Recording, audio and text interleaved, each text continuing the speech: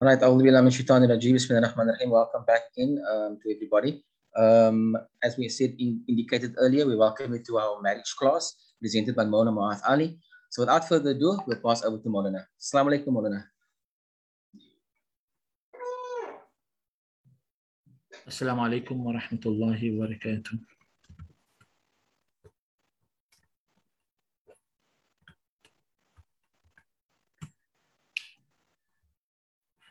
بسم الله الرحمن الرحيم الحمد لله رب العالمين والصلاة والسلام على أشرف المرسلين سيدنا ونبينا ومولانا محمد وعلى آله وصحبه أجمعين. We welcome everyone to our first session of our new course known as the Foundations of Marital Happiness. Inshallah, there is a number of principles that we will be learning tonight. These principles apply specifically to marriage, but also to life in general. If you imbibe these principles, you accept them, and you put them into immediate action, and you persist until you are able to achieve, then inshallah, your life is going to start to be different. You'll be a much more positive version of yourself. You'll be a much more happier version of yourself. People will interact with you better, and they will like you. They will want to spend more time with you. These are principles that are culled from the noble Quran, Kalamullah, the speech of Allah, and from the hadith of our beloved Prophet Muhammad, peace be upon him. Also, scientific evidence, research that was done, whether by Muslimin or by non-Muslims, and also my personal experience as a counselor for these last 40 years. So whatever I will be discussing with you, it is based upon solid evidence, religious, as well as scientific, and as well as experiential. And Allah knows best. So tonight's lesson, inshallah, is known as the wisdom in marriage. Now the reason for this title is that Allah tells us in numerous places in the Quran that He is Al-Hakim. He is a most wise being. And one of the meanings of wisdom is to place a thing where it belongs.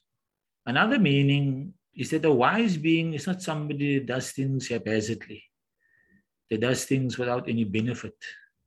So when such a being commands his people, the Muslimin, to enter into the institution of marriage, then there has to be some type of a divine wisdom that underpins this command, that underpins this recommendation. There must be some great benefit that accrues to us. Now, before we have a direct look at this, there's something I want you to know. And that something is that we as creation, we have needs. There are things we cannot do without. Our primary need is to connect to our Creator, that is undoubtedly. But Allah in His infinite wisdom, He has also created us with numerous other needs, natural needs. And as such, Allah does not take issue with those needs. This is how He has created us. He wants us to be like this, needy. The problem that Allah has with us as a species, and where our salvation lies as well, is the vehicle of fulfillment of our needs. Not the needs themselves. Allah got no problem with the needs. Allah got no problem with you wanting to fulfill your needs. Like in the context of a relationship or marriage, we all have emotional needs and we all have physical needs. Allah's got no problem with those emotional needs, and Allah's got no problem with those physical needs, intimacy needs. Allah's got no issue with it. The golden question is, how will you be fulfilling those needs? There's a vehicle of fulfillment that is pleasing to Allah, and there's a vehicle of fulfillment that is displeasing to Allah. Now, the underlying reason for this, as Imam Shatibi discusses with us in his book Al-Muwafaqat, is that everything in the dunya somehow has pros, and everything in the dunya somehow has cons. Even when we speak of ibadat, acts of worship, they are not without cons. Like we could be discussing waking up for Fajr, when it is winter, getting out of your warm bed in order to make fajr. Sometimes you might not have heated water, so then you would have to take wudu with cold water. It might be a very cold winter morning, and then perhaps you as a male has to go to the masjid, so you must venture out into the cold to attend the masjid. You understand? It's not without its cons, but the reality is that the pros far outweigh the cons. And this is why Allah commands us with ibadat, why Allah commands us with worship. And the things that are known as sins in Islam, honestly, they are not without benefit. It is just that the pros far outweigh, the cons far outweigh the pros. And that is why it has been rendered haram by Allah. Just to give you an example, in Surah Baqarah, verse 219, Allah says to the Prophet Muhammad, peace be upon him, they ask you regarding wine, khamr, and gambling, maysir.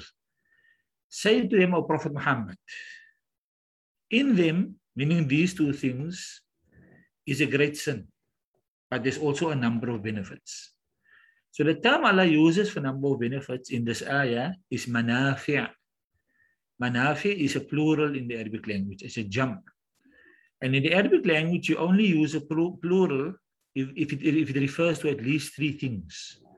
So Allah is telling us there is one sin in wine and gambling, and then Allah tells us there's a minimum of three benefits in them. However, then Allah says their sin is greater than their benefit. So though in number, the benefits are more, in gravity, the sin that lies in consuming wine and any other intoxicant, the gravity of the sin of gambling, it far outweighs any potential benefit. And this is how Allah teaches us to look at the world. People that are sinners and people that are unwise, they keep their eye on the pro of the sin. And they keep their eye on the con of the act of obedience. While the pious people, they keep their eye on the pros of the act of obedience and keep their eye on the cons of the sin. And this is how you will be guided. You will be guided that if Allah commands, you will know that the pros outweigh the cons. And if Allah prohibits, you will know that the sins or the cons outweigh the pros. In this regard, human relationships and the needs that human relationships seek to fulfill are no different. There's always pros and there are always cons. The golden question is, what method is the method where the pros outweigh the cons when it comes to human relationships? So any other relationship other than nikah, Allah calls it zina. Between a man and a woman who are not related to one another, they're not mahram in any way, but for some reason or other they seek intimacy. And it doesn't need to be physical intimacy. It can even be an emotional intimacy. You understand? But it comes down to zina. Zina is the generic term for all of these things. Most commonly is used for premarital sexual intercourse, in English known as fornication, and extramarital sexual intercourse, in English known as adultery. However, the Prophet ﷺ in one hadith, he indicates to us that even the things that lead to that, even that is also considered zina. So the Prophet ﷺ said, not in a literal sense, but in a figurative sense. So the Prophet of Allah tells us, the zina of the eye is looking, the zina of the mouth is talking, the zina of the hands, it is touching. And then the Prophet tells us the heart will desire and the heart will hope. What does it desire? What does it hope for? And then the Prophet says the privates will say whether that is the truth or not. Meaning thereby, to look at a member of the opposite gender and to take a sexual enjoyment in that, that is the beginnings of zina. To speak with a member of the opposite gender, and the aim is to try and create some type of a connection. You understand? Some type of an intimacy, even if it is only emotional. You understand? It is the beginning to the physical connection. We're going to start with some type of a touch. The claim will be there is no sexuality in that. The claim will be that it is innocent. But inevitably, it opens the door to the actual act of zina. Hearts will desire, especially the hearts of men, especially the hearts of men. Sometimes, unfortunately, our sisters are naive when it comes to men, when it comes to these issues. We quickly come to the conclusion that this is an old man, I grew up in his presence. We quickly come to the conclusion, he's my cousin, we were raised together, he's like a brother unto me. But we forget what Allah says, and Allah is all-wise, and Allah is all-knowing. And Allah commands, this is your mahram, so you can allow yourself some interaction, even close. And this is your non-mahram, and here you need to be careful. Like, for example, the Prophet of Allah tells us, Alhamdu al-maut, your brother-in-law is death to you. So you can't tell yourself, this is my brother-in-law. When I married his brother, he was just a child. He was raised in front of me. You understand? I could never have any feelings for him. Maybe that's the truth on your side. It's not necessarily the truth on his side.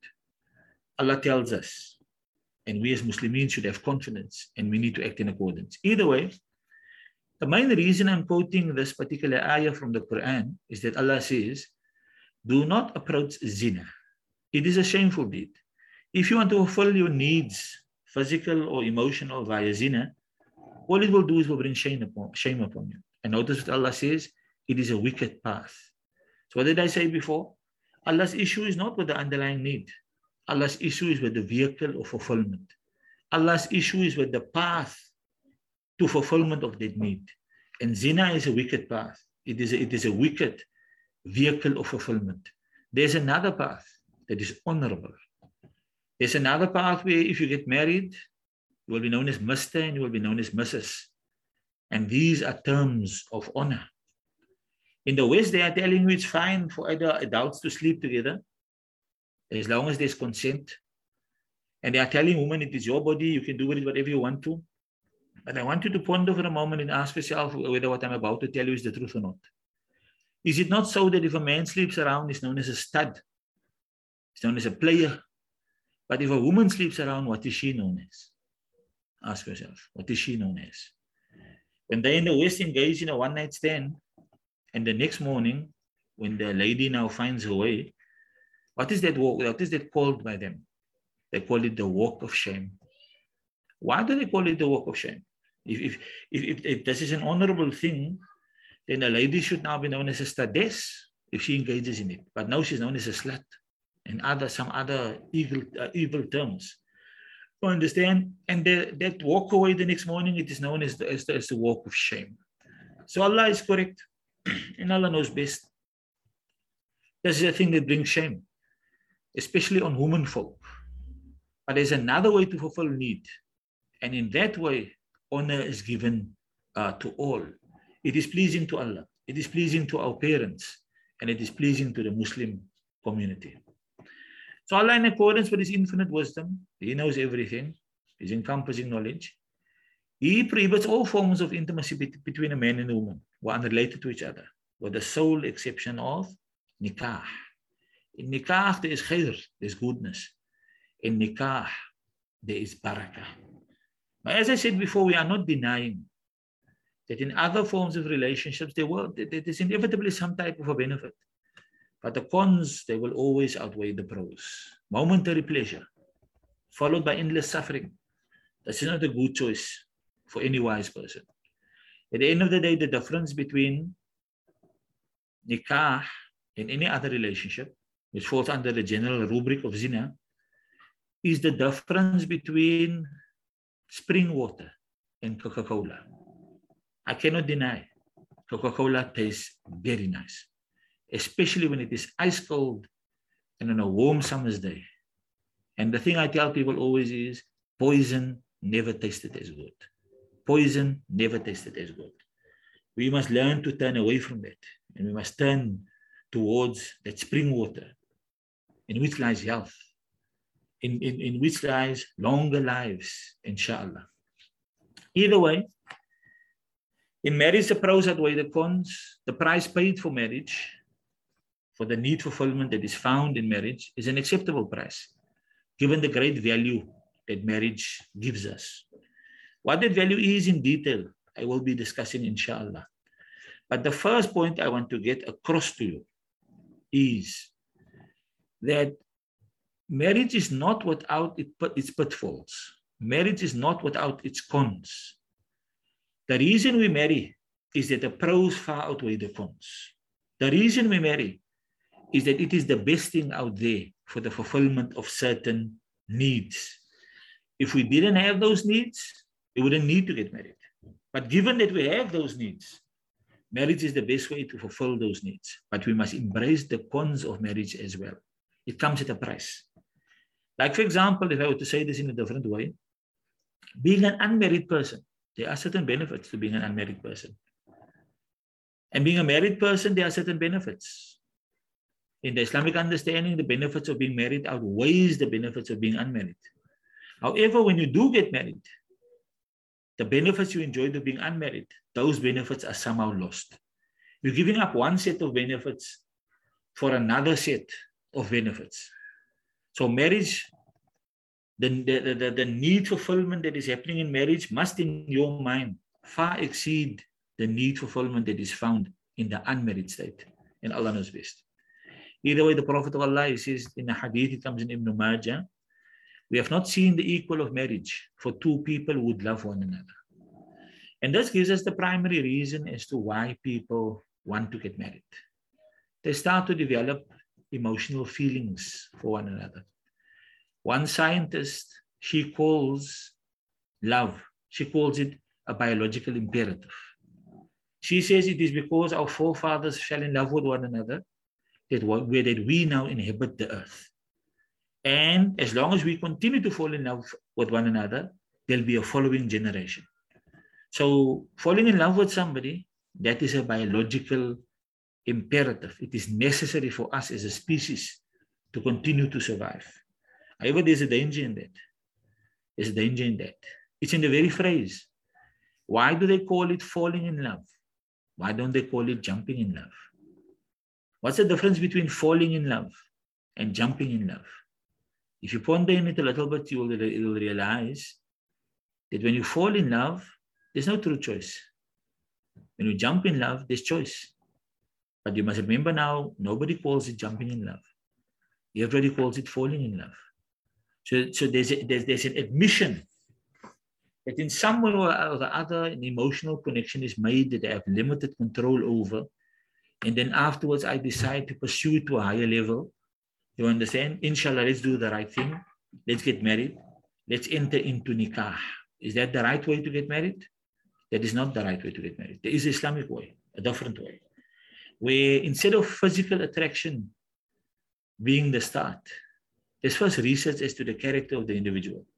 And then afterwards, there's a moment, let's call it the viewing, where we now see each other in the presence of family members, and we're able to see what the other looks like. And we're able now to discover whether there's physical attraction or not. And after knowing that you possess that certain set of akhlaq or akhlaq set, and now I discovered that I'm also attracted to you, now it makes sense to get married.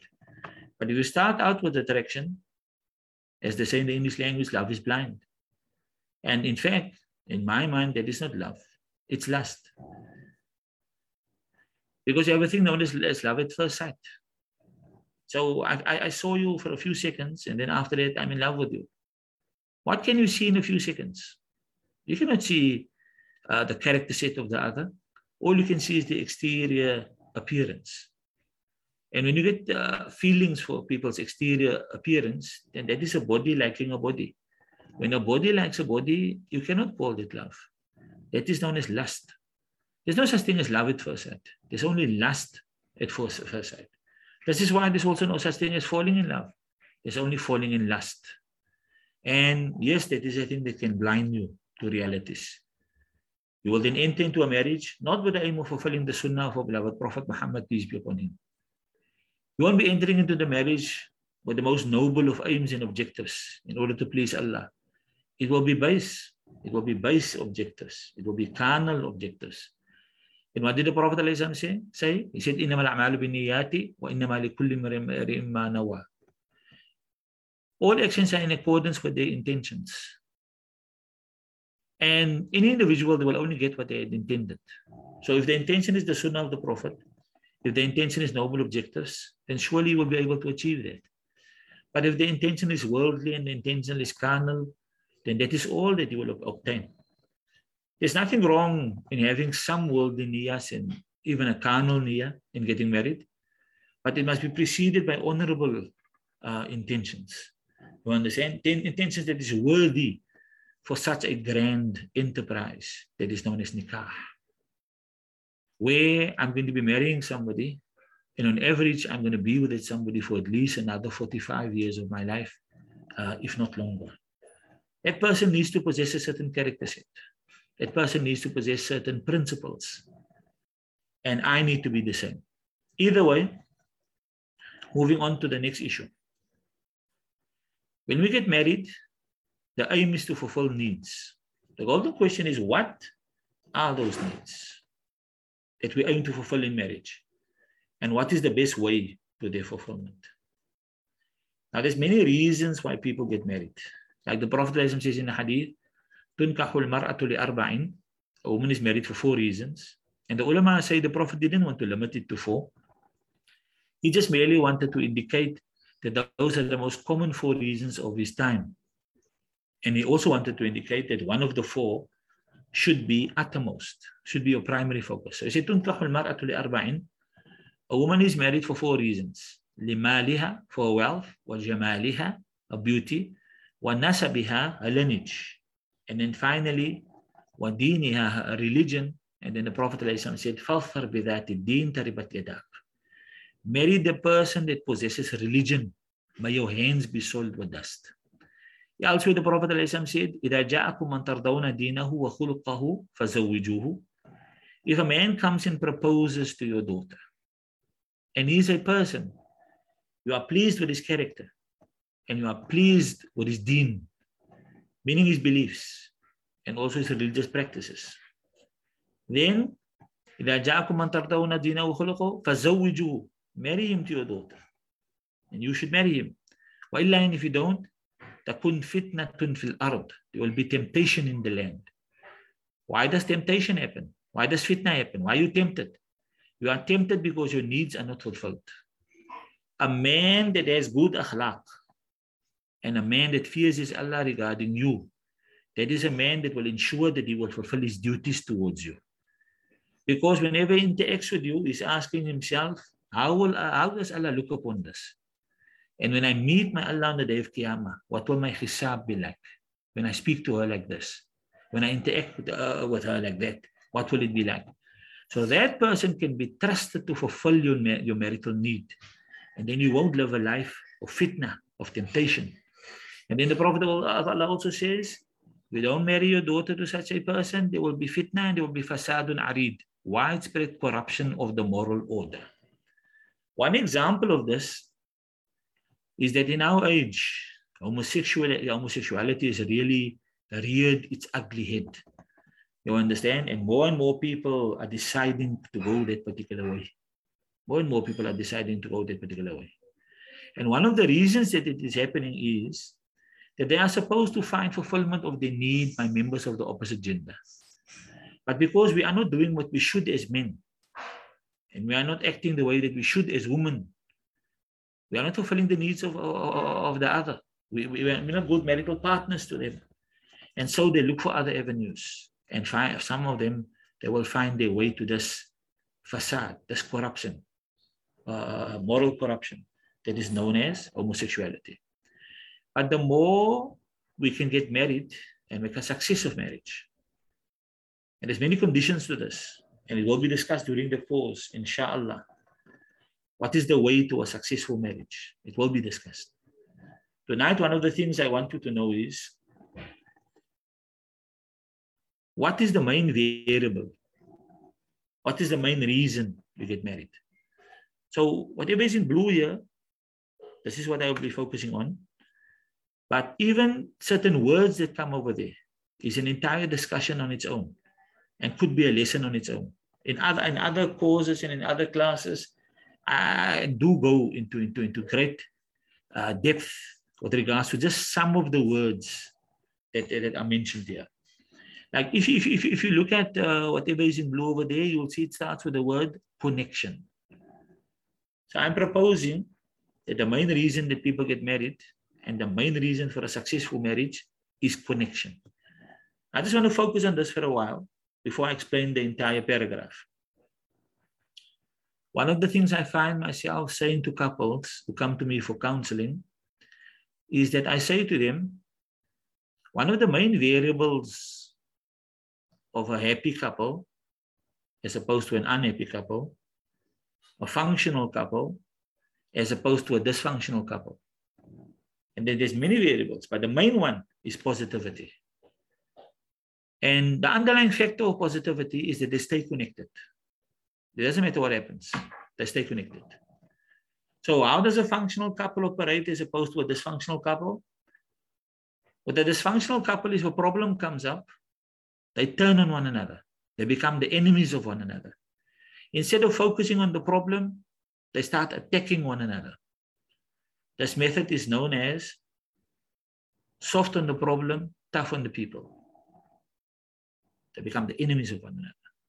They are dysfunctional in how they approach the problems. To say this in a different way, I say to people regularly, the problem is not the problem. It's how you respond to the problem. That's the problem. So there's no person on the dunya, even if you're a Nabi, that lives a life free of problems. But why are Anbiya considered perfect people? Why are they our role models? You understand? Why did they live the best of lives, even though they suffered problems? I'm going to say it again. The problem is not the problem. It's how you respond to the problem. That's the problem. The variables of your life, frequently you have limited choice with regards to that. Allah produces it. The events of your lives. How you respond to those events, that is how you earn your akhirah. How you earn your right to go to Jannah. Or how you fail and you earn Jahannam. It is how you respond to the events of your life, not the events. So this couple over there, if any problem comes up, they become like attack dogs. And they turn on one another and they attack one another. They don't tend to solve any problems. In a 10-year period, they can argue for 5,000 times. The underlying problems are only 3. But these underlying 3 problems are never resolved. So we have 5,000 arguments about 3 things. It's coming out in different forms and in different ways. You understand? But the variables that are the same is that there's no focus on the problems. There's just a focus on the other. This approach, I like to call it, in one of my marriage classes, I like to call it the approach of Jibreel and the devil. Because this is actually how some people come to me for counseling. The suggestion is, Assalamu alaikum Moulana, I'm Jibreel. And as you know, I'm an angel. There's nothing wrong with me. As for him, as for her, Moulana, that is the devil. So what I want you to do, Moulana, is I want you to focus on him. I want you to focus on her. Don't worry about me. I'm not doing anything wrong. And if they mention anything that I'm doing wrong, then Moulana, you must remember that I'm Jibreel. And we angels, we have our reasons for doing things. So don't focus too much on those things. Just listen to what I'm telling you about him, Moulana. Just listen to what I'm telling you about her. You understand? Then there is the problem. Whatever else is happening, whether you're suffering poverty, you cannot pay your bills, whether you're suffering sickness, you're dying of cancer, you understand? It doesn't really matter. You understand? Those things are not the problems. There's another couple that sits with the same problem. And their marriage is not suffering. Their marriage is healthy. Allahu Akbar. Their levels of intimacy are actually going through the roof. But they're also struggling not to pay their bills. You understand? One of them might be dying also of cancer, or COVID, or anything like that. You understand? But the level of intimacy that they're able to produce, Allahu Akbar. Why? What is their method? The functional method is they are tough on the problems, soft on the people. When problems come their way, the principle is us against the world. That is the approach. Us against the world. While that couple over there, when problems come, it's us against one another. They are soft on the problems. They don't solve problems. They are tough on the people. They are husband tough on his wife. Wife tough on her husband. Over here, we soften one another. We have compassion. We proceed in accordance with the demands of love. You understand? And yes, we do focus on the problem. The problem is not ignored. You understand? But the problem is focused. This is met head on. We are a united force against the problem. And so we're able to achieve whatever needs to be achieved. And Allah knows best. So I just focus on the word connection. And I'm telling you that it doesn't matter what is happening. It doesn't matter what is going wrong. If you as a couple can keep the connection, you understand? If you can face things together, you can face almost anything that you can imagine. But either way, this is the reason, the main reason in my mind why we want to get married. We want to connect with another human being in the most intimate of ways. I have a mother, I have a father, I got a brother, I got a sister, I got friends. You understand? And there are levels of intimacy over there. But there are greater levels of intimacy. You understand? And with somebody that is not my family member, somebody who was a nobody in my world. You understand? I didn't care much about them. I didn't have love for them. I didn't have mercy for them. But by the grace of Allah, I married that person. And in the feelings of love, it comes about. You understand? And feelings of compassion comes about. And Allah knows best. So I want to connect with another in the most intimate of ways. And this connection, it will seek to satisfy marital need. So yeah, I just want to focus on this also for a moment. One of the problems I find in marriage is that people want to get married and then they want their husbands or wives to fulfill their every need. I need you to know that that is unrealistic. A marriage is designed to fulfill certain needs. And beyond that, you need other humans in your life to fulfill other needs. In fact, there are certain needs that you fulfill on your own. It has nothing to do with another human. Like, for example, your relationship with Allah. You understand? That primarily is just you and Allah. To have somebody on board that can assist you with that, mashallah, no problem with that. But you don't need another human being to do that. You don't need another human being to take wudu, to make ghusl. You understand? You don't need another human being to make salah. Yes, Jamaat Salah is the best. We cannot deny that. But if there is no other human being in an area where Jamaat Salah is not possible, it is still possible to make that salah. You don't need anybody else when it comes to that. You understand? So if you want your every need to be fulfilled by your husband or by your wife, like maybe your parents said to you, and they had good intention, mashallah, but unfortunately they might not have had the know-how when it comes to this. We hear parents saying, especially to their daughters, you should have no friends. Your husband should be your only friend. I know what the underlying intention is by the grace of Allah. The underlying intention is you shouldn't be a lady that's on the road the whole time. You understand? You don't have time to look after your husband and after your children. You're always on the road with friends. That's the underlying reason. However, the problem in that is, as a lady, for example, you need a certain amount of conversation on a daily basis. Right? Let's just put a figure there. Let's say you as a woman, you need to speak 15,000 words a day. Let's say that. So honestly, the type of conversations that you want to have with your husband is able to speak 15,000 words with you a day? Or those type of conversations? And the answer is no. The average male is not a person that tends to have deep conversations regarding emotional matters. If you want to speak about logistics, work logistics and the like, yes. If you want to speak about sport, when that is his thing, he's got a hobby. When I speak about deen, when that is his thing, Allahu Akbar. You understand? You can get hundreds of words, you might be able to get a few thousand as well. But you know, the main conversation that you want to have with your husband is regarding your relationship, how to improve it, and things that aren't the way that you want it. It's known as trouble talk. Men cannot handle a lot of trouble talk. Men cannot handle too much of that. So you need somebody else. Sometimes intellectual advancement, high intellectual discussions, whether you're a man or a woman. You understand? Sometimes your husband or wife is just not up to that. You might be a professor. You understand? And your husband might just be a bricklayer. You understand? Or you're a professor, your wife is a housewife. You understand? So the level of learning that you have, you understand? You will not be able to have that conversation with your husband or your wife. But it doesn't make them less of a husband or less of a wife. What you need is a friend or you need a colleague. You understand that you can have those type of conversations with. And Allah knows best. marriage seeks to satisfy marital need. You understand? If you put too many needs in there, it creates an overload. And then people are not able to do that. The next one also, it enhances existing happiness. Many people want to get married because they're unhappy. And they feel that marriage will make them happy. That is not how happiness works. It is not how money works. Money makes no one happy. And marriage makes no one happy.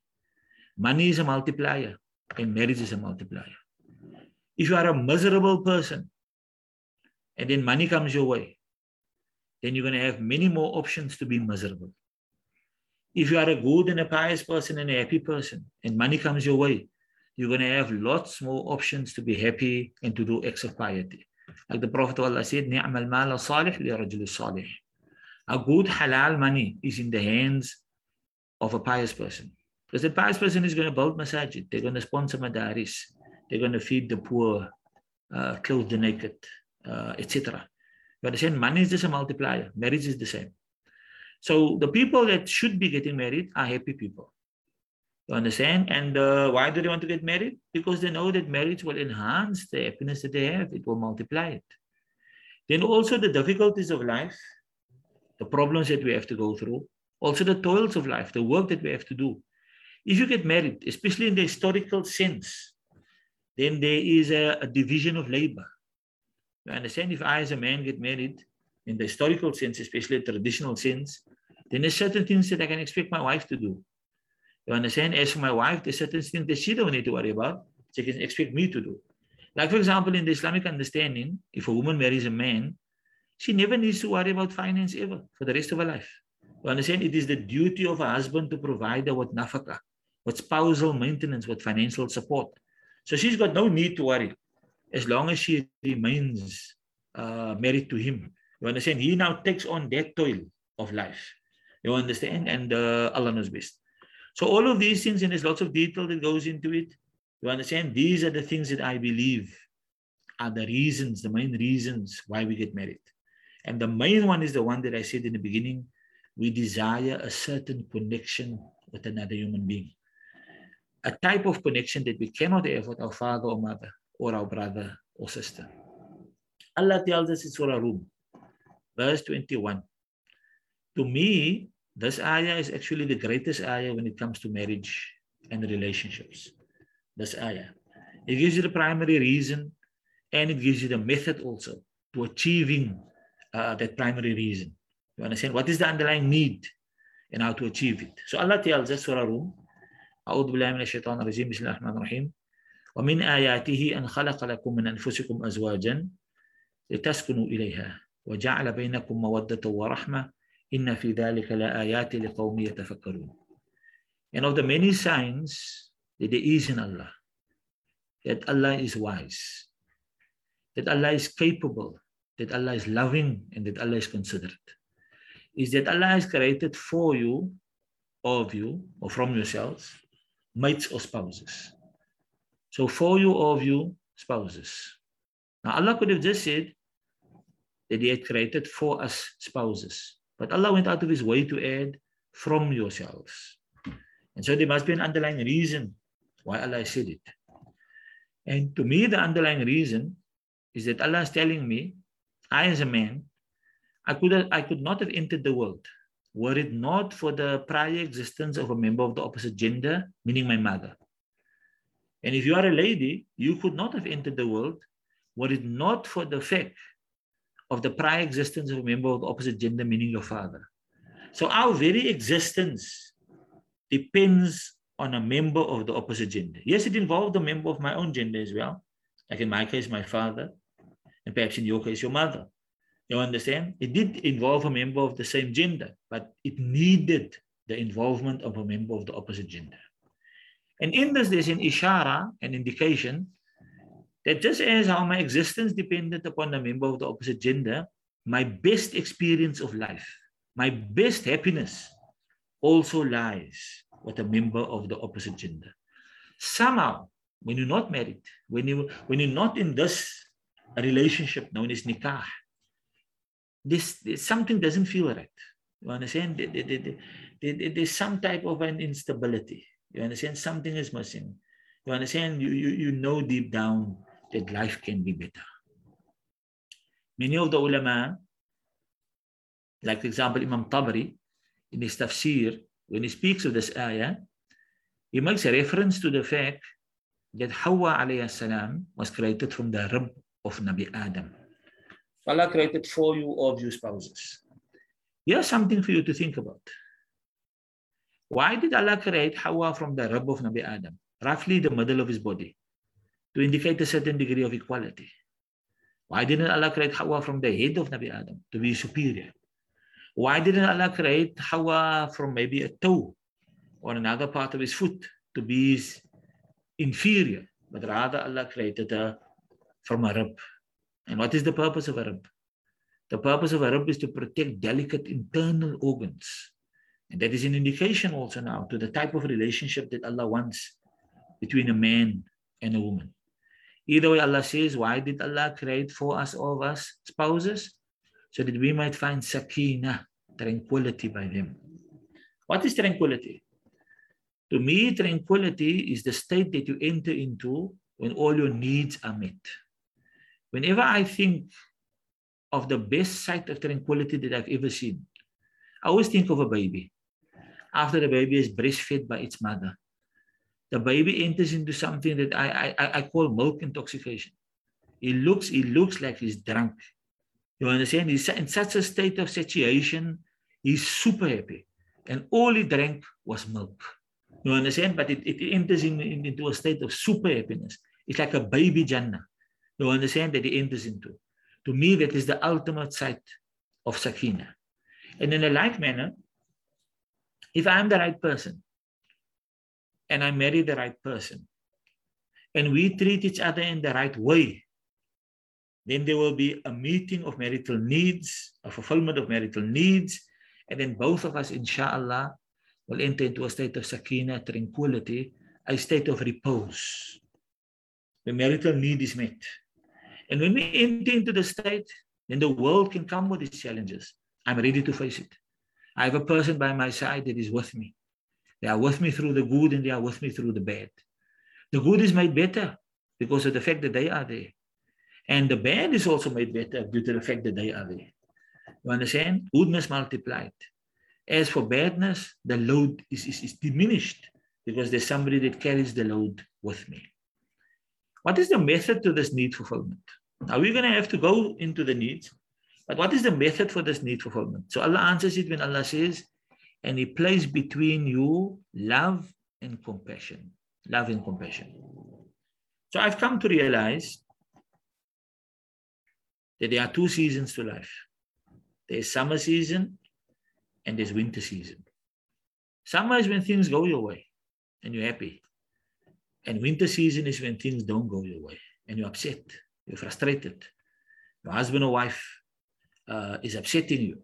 You understand? So what is the right emotional response? What is the direction that I should go into when things go my way, as opposed to when things don't go my way? So there's a general hadith where the Prophet ﷺ teaches us how to respond. You understand? And it has nothing to do with marriage. Right? It has to do with life as a whole. But there we must remember that marriage is a part and parcel of life. But either way, the Prophet of Allah tells us, Ajaban li amril mu'min. Strange and wondrous is the way of the true believer. Inna amrahu kullahu lahu khair. All his conditions are good for him. وَلَيْسَ ذَلِكَ لِأَحَدٍ إِلَّا لِلْمُؤْمِنِ, and that is for none but the true believer. إِنْ أَصَابَتُ أَسَرَّاءُ شَكَرَ فَكَانَتْ خَيْرًا لَهُ. When good times come his way, he expresses shukr, thanks and appreciation to Allah. And so his good times are registered as good by Allah. وَإِنْ أَصَابَتُ أَضَرَّاءُ, and when bad times come his way, صَبَرَ, he is patient. فَكَانَتْ خَيْرًا لَهُ. So even his bad days is registered as good by Allah. So this is the secret to the two seasons of life. You understand? When things are going your way, express shukr to your Allah. Thanks and appreciation. And when things don't go your way, exhibit sabr. Exhibit sabr. Now, since marriage is a sector of life, there should be a shukr in marriage also. You understand? And there should be a sabr in marriage also. But the shukr you show your spouse, the best form of shukr is love. And these two things, they feed into one another. You understand? Whenever you love somebody, it is because you are grateful for the value that they have entered into your world. And the same thing with sabr. You understand? When things don't go your way, maybe your husband or wife is upsetting you, you need to exhibit sabr. You understand? And the best way to exhibit sabr is to show them compassion. You understand? To show them compassion. So there's good in your spouse, and you should love the good. And there'll always be a negative side to your spouse as well. And over there needs to be compassion. So what I've discovered is that we in the year 2021, we believe in the concept of eternal summer. You understand? And we believe that winter must never come. We need to know that it is unnatural. It is unnatural. The planet is designed in such a manner that there's going to be a hot season, spring and summer, and there's going to be a cold season, autumn and winter. And the relationships and businesses and everything that you can imagine is like that also. You understand? You're going to have your up days where you're making a great profit, and then you're going to have your down days when you're going to suffer losses. It is because people have not properly considered Surah Yusuf, the fat years and the lean years, that many people were caught off guard now with the coming of COVID. You understand? We had so many years that were fat years. Money was in abundance. And so we bought things. We bought things in credit also. We thought we would have money to pay the debt. You understand? And then COVID came and COVID struck us. Why were we Muslims caught by surprise? That the non-Muslims were caught by surprise, that's given. But why were we Muslims caught by surprise? Are we not the people of Surah Yusuf? You understand? Are we not the people that know the fat years followed by the lean years? And during the fat years, you must put aside for the lean years. And the same thing emotionally. During the fat years in your marriage, where everything is going your way, you must engage in so much loving behavior with your spouse that when the days come when there might not be as much love, you understand, then it will be easy to think back to the love of the past. And it will be easy to allow that to put sabr in your heart. You understand? To allow that to have feelings of compassion for your husband or your wife. In the year 2021, nobody's getting an easy ride. In the year 2021, nobody's marrying somebody perfect. We are an imperfect people marrying imperfect people and loving each other in an imperfect way. For marriage to survive and thrive in the year 2021, we have to handle 3 levels of imperfection. And we need to make it work. Are you going to make it work? You're going to make it work with love. And not just love the emotion. Love the emotion is a fickle brother. He comes when he wants to and he goes when he wants to. You have no true control over him. You understand? But love the action. In Islam, the focus is more on action than feelings. You understand? On the day of Qiyamah, they're not going to be weighing feelings. They're not going to be weighing potential, the things that you could have done. That's the thing I hear in counseling a lot. Moulana, I'm actually a good person. But the only reason I'm like this with him or with her is because they do this to me and they do that to me. I need you to know that potential means nothing. You understand? You are not what you can do. You are what you do. This is why in the English language they say, stupid is as stupid does. It doesn't matter what your IQ is. You understand? If you're doing stupid things, you're a stupid person. Stupid is as stupid does. If you are doing unloving things and you are saying unloving things, you are saying cruel and nasty things, then the reality of life is that you are a cruel and nasty person. You understand? You cannot say that, no, I'm a good person inside. I'm just behaving like this on the outside. He has made me so. She has made me so. The circumstances I find myself in has turned me into this. That's a lie. Circumstances do not produce anyone. Circumstances do not produce. Circumstances only expose. The crack was always in there.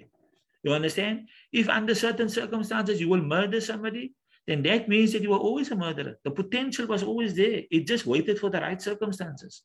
There's another person who in the same circumstances will not murder, will abstain from murder. You understand? Because that person doesn't suffer that particular weakness. You understand? So your circumstances do not produce you. That is a lie. Your circumstances expose you. That is the truth. The weakness was always there. You cannot have recourse and you cannot take pride in your potential. You can only take pride in what you have done. You can only take pride in what you have done. And when I say take pride, I mean the good pride. the pride of achievement. You understand? I don't mean that arrogant pride, that boastful pride, where you consider yourself superior to others. Either way, the recipe to a good marriage, and I will be elaborating upon this, inshallah, is love and compassion. Love during the summer season when things go away, and compassion, rahmah, mercy, during the winter season. Exactly how that is done, we will be explaining. But I've already indicated that the hadith over there of sabr and shukr, that hadith links with this ayah. You understand? It is the shukr that produces the love. It is the love that causes the shukr. It is the sabr that will produce the compassion. It is the compassion that produces the sabr. And Allah knows best. And then Allah says at the end, indeed, in that are signs for the people who give thought, for the people who reflect, for the people who tafakkur. They ponder in things. You understand? They will take an ayah like this, and they will read over it, and they will think in the meanings, and they will digest it. You understand? It will take them a while. They're not just going to give you a quick read, and okay, I understand this from the ayah, boom, the egg. You understand? They're going to ponder in it. Even they have to ponder in it for a month. You understand? And every day, and observe other people, so they will see it everywhere. Yeah, I just want to tell you something very quickly. There are three humans that walk this earth. There's the normal human, there's the stupid human, and there's the wise human. Like in the Quran, Allah speaks of Luqman al-Hakim, Luqman the wise. So the question is, what made Luqman the wise? So Luqman became wise because he learned from the mistake of others. The mistakes of others, he learned from it. And this is why he was known as wise. If others make a mistake and you observe, like you thinking on this ayah, you tafakkur, and then you see other people acting contrary to this ayah, and you see how they suffer. And then you see other people acting in accordance with this ayah, and you see the good consequences that they enjoy. You understand? And then you decide, right, oh, I'm going to live my life like that, and I'm going to avoid that. So that means you're a wise person, because you never needed to make the mistake. Others made the mistake. You understand? And you learned from their mistake. That's wise. Then you get a normal person. A normal person makes a mistake, they get hurt, and they learn from it, and they don't do it again. This is why the Prophet of Allah said, Al-Mu'min, the true believer, la yuldaghu. He is not bitten min juhrin wahidin marratain, from the same hole twice, meaning from a snake hole. If a Muslim walks past a snake hole or a snake burrow, and a snake comes out and bites him, then the Muslim will learn, and he won't do that thing again. He will abstain from that route that takes him past the snake burrow. So what did the Prophet mean by that? In light of what I'm telling you, the Prophet is saying, a true believer at best is wise, is learning, or she's learning from the mistakes of others. And at worst, a true believer is a normal person who learns from their own mistakes. And who's the stupid person? The stupid person is the person that don't even learn from their own mistakes. They did something, they got hurt. They did it again, they got hurt again. Then they did it again and got hurt again. Then they did it again and got hurt again. And this can go on forever. You understand why is it like this? Because the person is stupid. And here I want to introduce another principle, all of which I will be discussing as time goes. Please do not blame anybody else if you are currently suffering and you are not experiencing the enjoyment that you want. That is the way of losers. You understand? That is the way of underachievers. People who are looking for others to blame. You need to assume personal responsibility for your life. The main actors in your life is you and Allah. You understand? Those are the main actors in your life. And you are constantly making choices. If the choice is good, you will enjoy a good consequence. And if the choice is bad, you will suffer a bad consequence. So if you, at this moment in time, is at a place, so this could be a physical place, it could be an emotional place as well, and other places. If you find yourself at a place, emotionally or otherwise, where you feel that you are suffering, then accept that you made a stupid choice yesterday. So that's why you're suffering today, because it is the negative consequences of your stupid choice of yesterday. And if you're enjoying today, then give thanks to Allah, make shukr to Allah that Allah gave you tawfiq and hidayah. Allah guided you to making the right choice yesterday. So that is why you're enjoying today. Stop blaming your parents. I was raised like this. And stop blaming your husband. Stop blaming your wife. Take control of your life. Stop blaming your children. It's because I got so many children. Stop all of that. You understand? There's always a way out of what you find yourself in, into a better condition. Yes, Rome was not built in one day. You cannot expect to apply a principle just once and then your entire life changes. You must commit to change. You must commit to change. You understand? You mustn't try change. You must do change. And you must persist in a method that has proven itself to be correct until that method produces the result that you want. Because there's only 3 people in the dunya. 2 are losers and 1 is a winner. The first loser didn't accept the theory, so they didn't even try. The second loser tried, but just did the thing once or twice and then gave up. The successful person embraced the theory 100% because it made sense. And others had acted upon this and had achieved. And then this person committed to the practice of the theory 100%. They persisted until they produced. The dunya folds for a person that is committed, for a person that does not give up. In some cave out there, there's a drop that is falling on a rock. That drop has been falling on that rock for 1,000 years. And if you look at the rock at the bottom, you will see that the drop has drilled a hole right through the hole, through the rock. What can a drop do? But you see a persistent drop can drill a hole through a rock. You understand? So you need to be that persistent drop. And then you will be able to achieve. You will be able to achieve marital happiness, relationship success. You will be able to achieve anything you want in life. You understand? If you come across the right theory, the right idea, you understand? And there's nobody that is sitting with better ideas than your Allah. Because your Allah is Badi'us Samawati wal Ard. Your Allah is the innovator of the heavens and the earth. Before your Allah created the heavens and the earth, there was nobody else that had an idea like this. And we that are humans, so we call ourselves inventors. We aren't. We are imitators. We're constantly imitating Allah. You understand? Like the Velcro strap. Velcro strap, apparently there's an inventor. That's a lie. It's not an inventor. If you read the story of the inventor of the Velcro strap, you will find out that a man that wore a woolen jersey and he walked into a field where there was lots of thorn bushes. And then the thorns, it stuck to his jersey. You understand? And as he was struggling to get the thorns out of the jersey, he came up with the idea of the Velcro strap. If you look at the one side of the strap, you will see it is a material that looks almost like wool. And if you look at the other side, you'll see a little bit of hooks. You understand that it's almost like thorns. We are not innovators, really. We are imitators. We're constantly imitating Allah. We're constantly taking note of what Allah has done. You understand? And then we use that to our benefit. And Allah knows best. So Allah's got the best ideas. And Allah is the best of helpers. You take the idea from Allah, you place your trust in Allah, and then you plod along in a committed fashion. And you will definitely be able to achieve. Those who commit themselves to love in the marriage, and those who commit themselves to compassion in the marriage, those are the people that will achieve. The how behind it, we need to explain that. It's coming, don't you worry. This is the first session. It's just an introductory session. You understand? Already we're throwing a lot of theory at you and a lot of principles. You understand? But elaboration will come, and Allah knows best. Either way, so Allah has created us not as one gender only, but as 2. And we are identical in species, but we possess different anatomies. We possess varying psychological inclinations. We have alternate priorities. But these differences are complementary, and they produce a certain harmony between the 2 genders that make each the perfect counterpart of the other. To say this in a different way. And this will give you an example. I say to people in my live marriage classes, not these online ones, there's an example I like, so I tell them that men are people of focus. You understand? They focus on one thing. You understand? Because we men, we possess compartmentalized minds. So we only in one compartment at a time.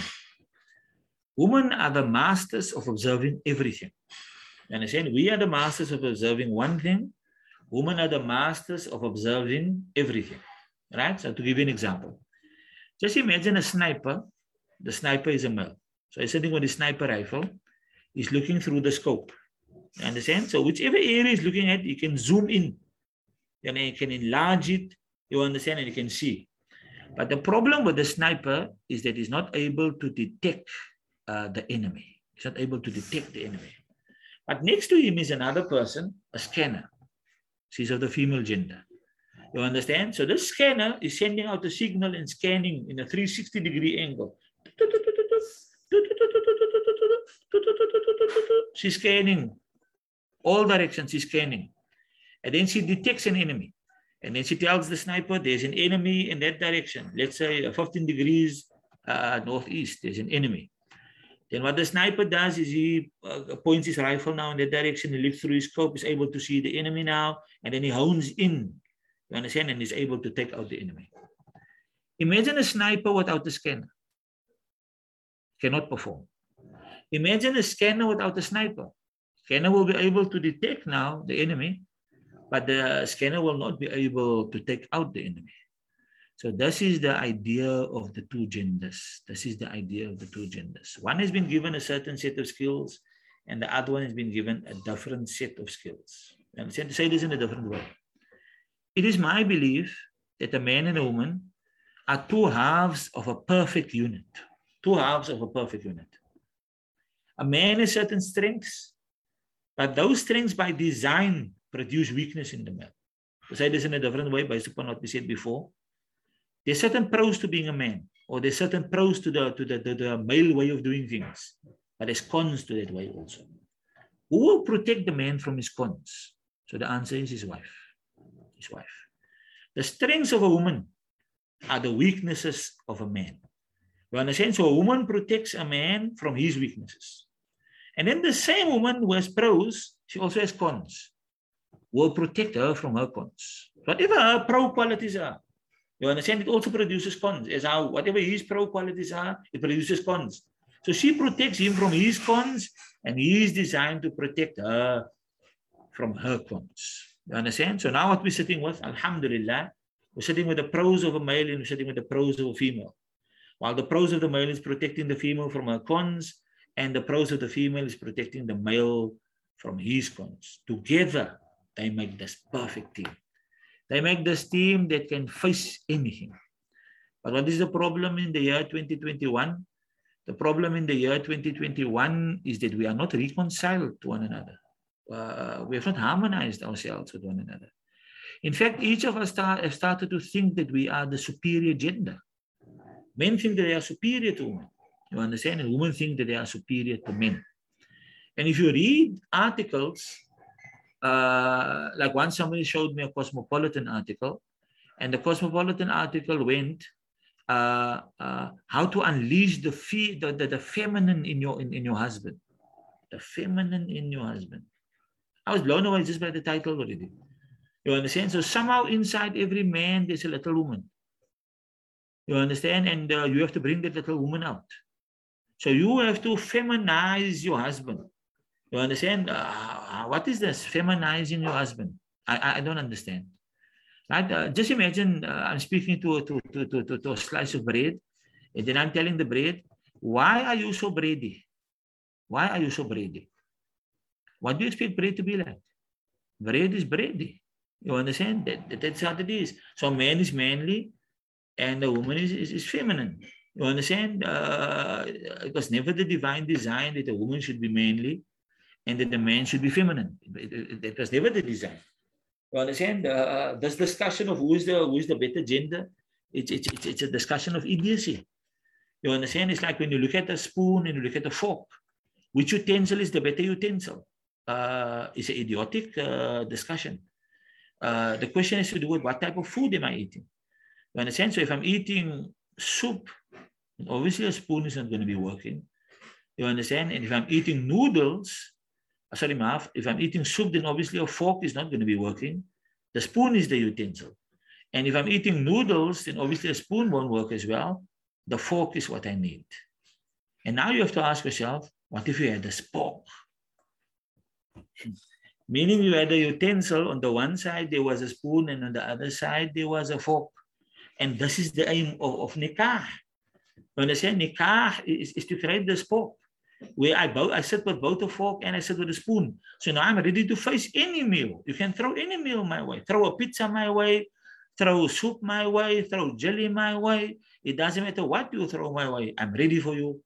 Right? And if you get married, we got a man in here, we've got a woman in here. Now it doesn't matter what you throw our way, we're able to handle it. You understand? So there's times where the man goes to the front and the woman goes to the behind.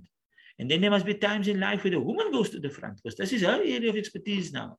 And the man goes behind.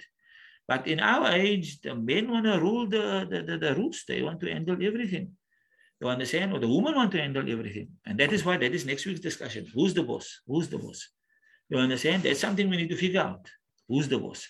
Because everybody wants to be the boss. Everybody wants to be the person that is listened to. Everybody wants to be the person that is catered for. Is that the aim of marriage? You understand? And the answer is no, that's not the aim of marriage. The aim of marriage is to be a team. Yes, there must be a leader.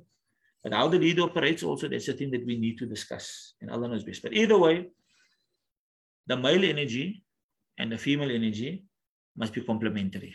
They must be harmonized with one another. And when this happens, they will make the perfect counterparts. You understand? That the fit will be perfect. It is a divine design. You understand? The man needs to have certain manly features. And a man is somebody that is protective about his wife. You understand? He has loving affection for her. He's got kind regard. You understand? And all of this is found in the concepts of love and compassion. The same thing with a woman. Naturally, you want to admire your husband and to respect him. You understand? Naturally, you want to be a passive recipient of certain things, and then you want to show him gratitude. That is the design. You understand? You're designed to want to do that. He's designed to receive that. That is where happiness lies. But we live in an age where men do things, and they don't care. They don't care. You understand how their wives feel about things. They don't care about the hurt. You understand? And women also. Women are confronting their husbands. You understand? This is the thing I'm told regularly in counseling. Moulana, so I confronted him. So I say, you confronted him regarding what? Did he commit zina? Did he commit murder? Did he steal your money? Did he sell your house? What did he do? So then the issue is a minor issue. So why in a minor issue do you want to confront your husband? You understand? Is that the right thing to do? Confront your wife, confront your husband. What is the mental imagery that is created when we use the word confront? So in my mind, I see two humans standing chest against chest, ready to strike each other blows. You understand? Saying ugly things. You understand? Is that what marriage is designed for? Some type of a civil war? That's marriage? No. Marriage is on the basis of cooperation. Marriage operates on the basis of mutual consideration. And the reality is that mistakes will be made. Mistakes will be made. Somehow, if I make a mistake, one of the leading couple counselors in the world, a lady from France, Brussels, she wrote a book called Mating in Captivity. I forget the name now. Allahumma salli ala Sayyidina Muhammad. I will probably remember it further on. But either way, in one of the writings, he says that when your spouse makes a mistake, you are quick to say that it is based upon the character of that individual. It is the character. And when you make a mistake, you will say that it is situational. It is circumstantial. So circumstances produce this error. It's not my character. But when your spouse makes a mistake, you will be quick to say it is their character. He or she is lazy. He or she is inconsiderate. His daddy is like this. That's why he's like this. Our mommy is like this. That's why she's like that. You understand? We're quick to do psychological analysis as well. You understand? Sometimes we're not psychologists or psychiatrists. You understand? And even if you were, you understand, those are things you must do during your working hours. You mustn't do it with your husband or your wife. You understand? You're going to reach conclusions, and those conclusions is going to take your marriage south. You're going to go down the rabbit hole. You understand? And Allah knows best. It's best to handle problems as they happen. You understand? And focus on the problem and avoid psychoanalysis and the like. The aim over there is to attack the character of that person. It's a type of an ad hominem that you're engaging in. You understand? Where it's better that you complain, you say what you want, and you say what you don't want, but leave the character of the other out. You understand? And the way of Islam is husnul dhan, not su'ul dhan. Husnul dhan is we give others the benefit of the doubt. If something happened, but there's more than one way to interpret it, the interpretation where they are good people, that is the interpretation that we should go for. unless we got solid evidence to the contrary. You understand? If you always have a negative opinion about your spouse, you always think the worst of them, then you mustn't expect them to continue to love you. You understand? You mustn't expect them to continue to love you because your appraisal of them, it is negative. People didn't get married to be criticized. You understand? People didn't get married to have their character assassinated. And when you engage in such behavior, it affects love. Every time you do it, it chips away at the love that they have for you. And then eventually one day there is no love. You destroyed it yourself. It wasn't something that they did. Even if they made mistakes. You understand? The problem is how you responded to the mistakes. Your response wasn't appropriate. And Allah knows best. Either way, when people get married together, they can achieve what they cannot do on their own. Together, they form a perfect whole where the one protects the other from the defect of the gender. To be a man, there's a pro to it, but there's a defect in there as well. To be a woman, there's a pro to it, there's a defect in there as well. The man protects the woman from her defect, the woman protects the man from his defect. Together as a team, this is what Allah has designed for us. I've already mentioned the seasons, the winter season and the summer season, and that the appropriate response to summer is love and appreciation. So mawadda and shukr. And the appropriate response to the winter season is mercy and sabr. Yes, Shamil, my time right now? Yes, we are the last few minutes of the class, Moulana. Okay, no problem. One question that has come through, and then okay, you want me to focus on the question, Anada? That, yeah, and the author's name is well. It to me? Yeah, yes, I sent it to your WhatsApp. Oh, yes, it's Esther Parel. Yeah, the author's name is Esther Parel. Right, so here, what I've got here is the Sheikh also mentioned that your spouse can't fulfill all your marital needs. Where does one draw the line? That is not what I said. What I said is the aim of marriage is to fulfill marital needs. The aim of marriage is not to fulfill all your needs. You understand? So I qualified the concept of need with marital. You understand? That was a qualifier. So why are you taking a husband and why are you taking a wife? Because you want to fulfill marital needs. You understand? That is what I'm saying. I'm not saying that, what is it now? I'm not saying that your husband mustn't fulfill all your marital needs or your wife mustn't fulfill all your marital needs. I'm saying they are not there to fulfill all your needs. They are there to fulfill all your marital needs, but they're not there to fulfill all your needs. There's many needs that you have that are not designed to be fulfilled by your husband or your wife.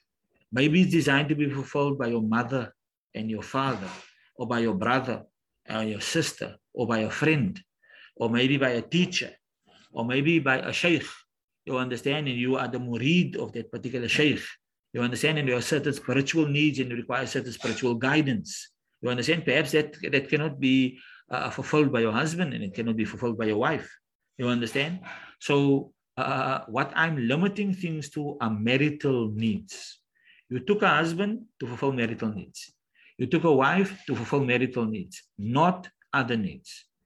When you as a human being, you've got 100 needs, only 10 of them are marital needs. But you want your husband to fulfill 100% of your needs. You want your wife to fulfill 100% of your needs. It puts too much pressure on the relationship. The relationship won't be able to take it. No husband is able to be every person that his wife needs. And no wife is able to be every person that the husband needs. And Allah knows best. Right? Is that the only question, Shaman? Yes, Moulana, that's the only question that's come through. Okay, we have another question that just arrived. Can I pass it on to you? No problem, go ahead. If you do have any questions, please feel free to take the opportunity we have in the next few minutes to send your questions through to us so that we can pass it on to Moulana, inshallah, and Moulana will address it in class now, inshallah. Okay, so the question is, I said that financially, husband must look after his spouse and her husband is hers. Can you elaborate? Her money is hers. Can you elaborate on that? Right, so according to Islamic law, a wife is not required to provide for her husband. You understand? A husband provides for his wife. A wife does not provide for her husband. You understand? So what we mean thereby is with regards to duty. It is the duty of a husband to provide for his wife. It is not the duty of a wife to provide for her husband. And what it means specifically is basic needs. So there are 7 basic needs that Sharia recognizes. that a wife has, that it is the duty of the husband to provide for. So one of them is accommodation, the other is eating and drinking. So it means both staple diet and condiments that go with that. Then we have hygienic needs. So that is, for example, your shampoo and your soap, you understand, and your toothpaste, toothbrush, etc. We need furniture in the house as well. And if the lady comes from a house where there was a maid, then it is the husband's duty to provide her with a maid as well. Also, in the modern age, husband is required to pay his wife's medical expenses as well. The classical ulama did not add medical expenses because medicine back in the day, it fell under the title of food. You understand? So it's the husband's duty to provide with food. And back in the day, historically, that would be certain herbs, you understand, that would serve medicinal purposes. In our age, medicine is no longer herbal. That's the first issue. And the medical fraternity engages in operations and the like. And since the husband has the right to buy his wife from work according to Islamic law, you understand, he is then required to pay all those expenses, and Allah knows best. So this is duty. You understand? Duty. If, however, the wife wants to live on a certain financial level, you understand, and the husband's pocket is not able to manage that, then the two of them can enter into an agreement where they share in the payment of the rent, or they share in the payment of a bond, a halal bond that doesn't carry interest. Here, there's a big issue with regards to that. Many people are thinking that it is permissible to buy a house on an interest-bearing bond. I need you to know that it is haram. People are saying that there's a necessity to own a house, and the law in Islam is that necessities render lawful what is normally haram. So the law that you are quoting is correct. Ad-darurat tubihul mahdurat. Necessity renders lawful what is haram. But I need you to understand that it is not a necessity to own a house. It is a necessity to live in a house. It is not a necessity to own a house. So while you're able to rent, you understand, you don't need to enter into an interest-bearing bond. So that's the first issue. Then the second issue is this. These days, banks like ABSA and FNB and so forth, Al-Barakah Bank also, they are offering Sharia-compliant home loans where there's no interest. Like Al-Barakah Bank is offering Murabaha, which is known as cost plus. So if you want to buy a house, let's assume it's 5 million rand, you want to buy it. So Al-Barakah Bank will buy it, and then Al-Barakah Bank will resell it to you and make a profit. You understand? Let's assume they resell it to you for 6 million rand. You understand? So that is known as Murabaha or cost plus. So whatever is their cost on the house, they will add the profit, and then they will sell it to you, and that will be a debt. So that's one example. And there's other examples out there as well. So there are Sharia compliant alternatives. While there are Sharia compliant alternatives, you do not have the right to resort to home finance that involves interest. On that also, that law that people mention when they say ad-darurat tubihul mahdurat, necessity renders lawful what is normally haram. There is actually another principle that controls that law, and that principle is known as ad-daruratu tuqaddaru biqadriha. Need is only to the degree of the necessity. So meaning thereby, let's assume there was no houses to rent. Let's assume that you weren't able to get some type of home finance that would be Sharia compliant. Let's assume that. So if that were the truth, and the only way to live in a house would be to buy a house via interest, then you would only be allowed to buy in accordance with your standard of life. Right? So in Cape Town, there's an area known as Sari Estate. So it would mean that I'm allowed to buy a house in Sari Estate, which is in accordance with my needs. You understand? So if it's just my wife and I, then that would mean I buy a 1-bedroom house. You understand? Maximum maybe a 2-bedroom house if there's other needs that require the other room. But no need to buy a 3-bedroom house or 4-bedroom house on interest. There's no need for such a house. You understand? So you cannot argue necessity. Also, I cannot use an interest-bearing bond to now buy a house in Bishop's Court. That is a more upmarket area here in Cape Town, because then I'm using interest to increase my standard of living. You understand? And no alim says that that is permissible, and Allah knows best. Right? Any other questions, Shama? Moulana, no questions have come through. There was a question that came through, but you addressed it now in the discussion, inshallah. So we have another few minutes left. Moulana can maybe round up now, inshallah. Okay, what's happening with the slides is that we're basically at the end, you understand, and Allah knows best. Okay, on this issue maybe here, final advices for the evening. Maybe like a final advice for the evening. Okay, no problem. Yeah, so I'm going to focus on the slide and final advice here. I mentioned previously that nobody's marrying a perfect person in the year 2021, and we aren't perfect also. And the love that we will give them, understanding that we will give them, even if we have the best of intentions, it won't be perfect. So this is what I've realized in life. Whenever you're picking a spouse, you're always picking somebody imperfect. But for the marriage to work, you need to know what your needs are. Such needs that aren't open to negotiation. You understand? You wouldn't be able to live a basic good life without the fulfillment of those needs. We need to differentiate between what falls in that category, needs, and what are wants. So wants are things that if I get it, my life will improve. But if I don't get it, I won't technically suffer. I'm fine without it. So you must differentiate between needs and wants. Sometimes what we look for in spouses and what we look for in marriage technically is a want, but we act as if it is a need. And then at the end of the day, there's unhappiness. So that is not wise. So if I'm able to identify what my needs are, and ideally what I'm teaching people in the premarital course, which is the road to nikah, is I'm telling them, as you enter into marriage, tell yourself what are the 2 or 3 things that you want in a marriage. If you're a lady, that you want in a man. If you're a man, what you want in a woman. What is a marriage good for? What is a man good for? Husband good for? What is a wife good for? Answer that on 2 fingers or 3 fingers, maybe maximum 5 fingers.